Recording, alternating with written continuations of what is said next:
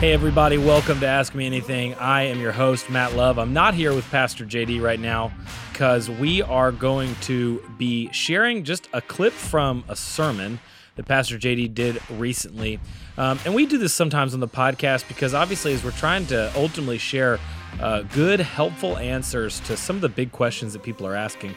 A lot of times JD's answered those questions in sermons, and so it's easier and more helpful really just to pull some of those clips. So we're going to do that today. It's going to be a great question that just allows us to dive into even what does it look like to think about missions and our place in what God is doing. And so the question today is, how can I know where God is moving? So go ahead and take a listen.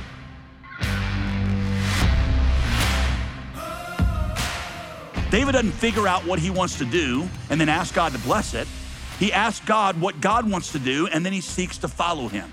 We're going to see countless examples of this in David's life, like the question that opens up chapter 2. If you got your Bible, take a look at it. Chapter 2, here's how it opens. After this, David inquired of the Lord, shall I go up into any of the cities of Judah? Is that what you want to do, God? Now, in one sense, it made a lot of sense because David was supposed to be king and he'd have to have the cities of Judah. So you'd see the answer is, of course. But David's like, no, I want to wait on God to go first. And so God said to him, yes, you should go up. David said, to which city shall I go up? And the Lord said, to Hebron. So David went up. God, where do you want to go? Where do you want to go? I just want to join you.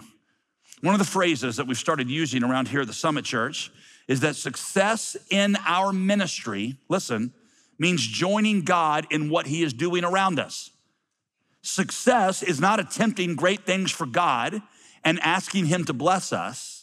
Success is discerning where God is at work and joining him in that. See, listen to this. A lot of us go through life backwards.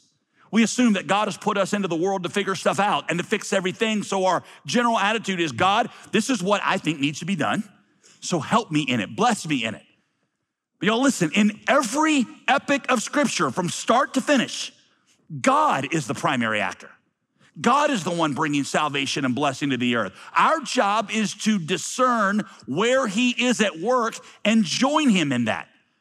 Jesus explained in John 5 that was his whole ministry philosophy. He said, my Father, John 5:17, my Father is always at work around me. And my job is to figure out what he's doing and join him in it.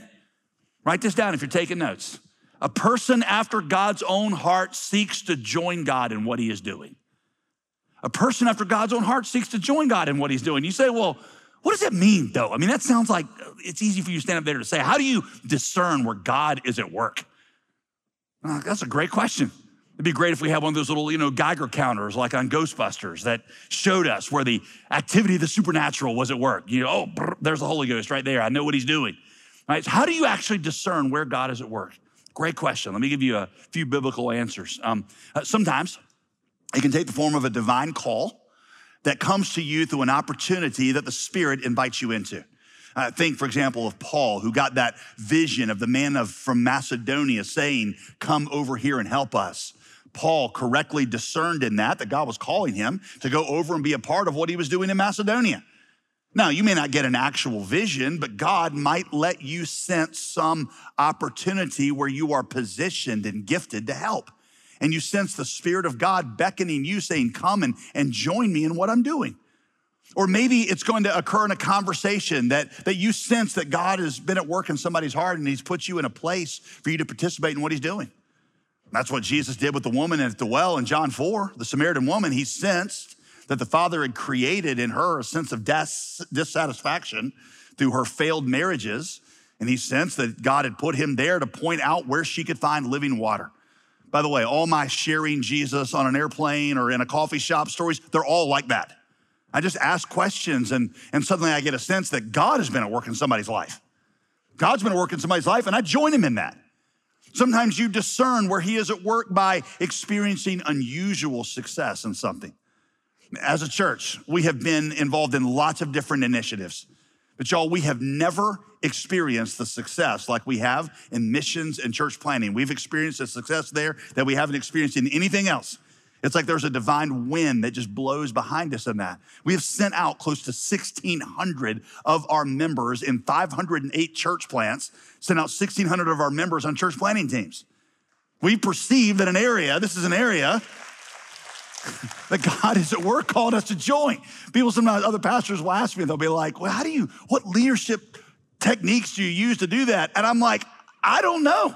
I know it's that because I know all these other leadership initiatives I've failed at the Summit Church. So I don't think it's my leadership. I got a list of a bunch of stuff that I thought were great ideas that just fell flat. But that one, it's been like, no, God has been at work and he just says, hey, join me in this. This is what I'm doing.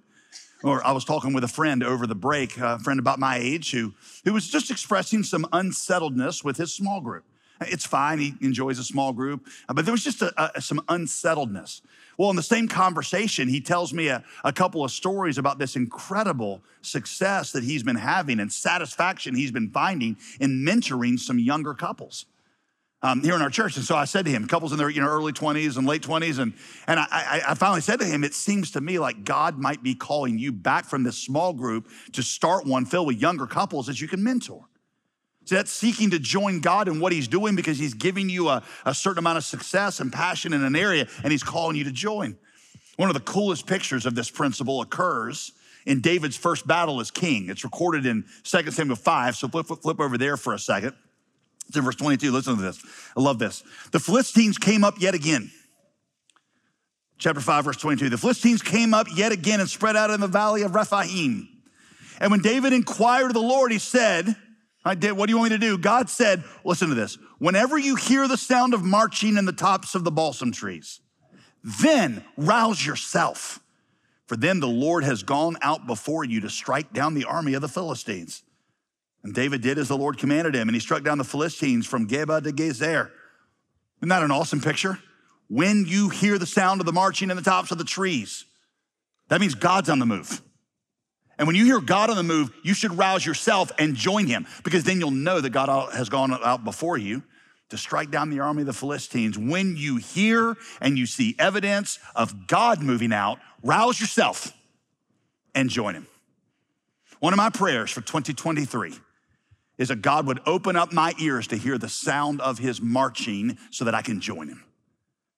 You see, all for most of my life, I've done the opposite. I've assumed that it's my responsibility to fix everything and then try to get God's help in that. It's why I pray, God, help me fix the stuff that I got to fix.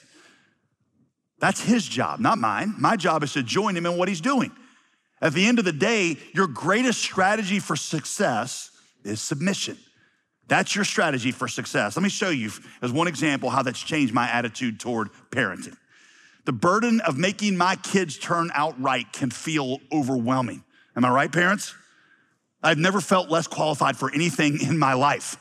I have 4 teenagers now. My son is the last one. He just turned 13 over Christmas. So I got 3 teenage girls and 1 teenage boy. Well, a few years ago, right before one of our staff retreats, I was reading Psalm 136, where King David recounts the history of Israel. And David lists out all these events in Israel's history. And in between every event that he puts in the list, he puts this little refrain, the steadfast love of the Lord endures forever. It's in that chapter like 30 some times. The effect that you have reading it is that all of Israel's history, both the high points and the low points, all of it has been woven together by the always faithful, never quitting, steadfast love of God. And so I asked each of our pastoral team, I said, why don't you write out your own personal history? Write it out with the high points and the low points, and in between every major event in your life, just put that line, the steadfast love of the Lord endures forever. As I did that for my own life, I got overwhelmed by 2 realizations. The first realization was that a faithful God really has led me every step of the way. In the good and the bad, my life has been pieced together by the steadfast love of the Lord that has never given up on me. Number two, the second realization, the big one for me, listen to this, was that my biggest spiritual moments were not engineered by my parents or by anybody else. See, I had awesome parents. Some of you know that. But y'all, not one of the big turning point moments in my life, spiritually speaking, not one of them was engineered by them. That's not to take away from their role in my life, right, at all. It's just that God wrote my story. God used my parents in the process, but he was the one doing the writing, not them. My life was saved, not by their careful planning, but by his faithful intervention. And then it hit me. God is writing my kids' stories also. He's gonna use me in the process, but ultimately, I'm just the glove, he's the hand. I don't carry the weight of engineering their spiritual growth. He carries that weight. I just have to join him in what he is doing in their lives. That is a fundamentally different approach. You understand that? He bears the weight, not me. When I carry the weight, it leads to frustration and burnout and anger. When he carries that weight, I can live with confidence and rest. Hey, Summit Church, good news. This year, I'm not responsible to win my neighbors or my friends or my kids or my family to Christ. The Holy Spirit does that. I'm not responsible to grow this church, either numerically or spiritually. That's not on me. He does that. He invites me to join in what he is doing, which means that more important than great ideas I might have for God are ears to hear what he's saying and eyes to see what he's doing so I can join him. The first quality that makes David a man after God's own heart is a posture of submission. Is that your attitude towards your life? Is your attitude towards your dating life, those of you that are single? Your career, your retirement? God, open my eyes so I can join you in what you're doing. Well, I hope that was helpful for you guys. And again, we're really glad that we could pull some of these clips from Pastor JD's sermons to just help answer some of these really important questions that I know a lot of people are asking. If you want to hear more of Pastor JD's sermons, you heard that clip and you'd love to hear more or hear an entire sermon, a lot of his sermons, podcasts, articles, other content from JD is at his website, jdgreer.com, and we would really encourage you to go check that out. And we will see you next time on Ask Me Anything.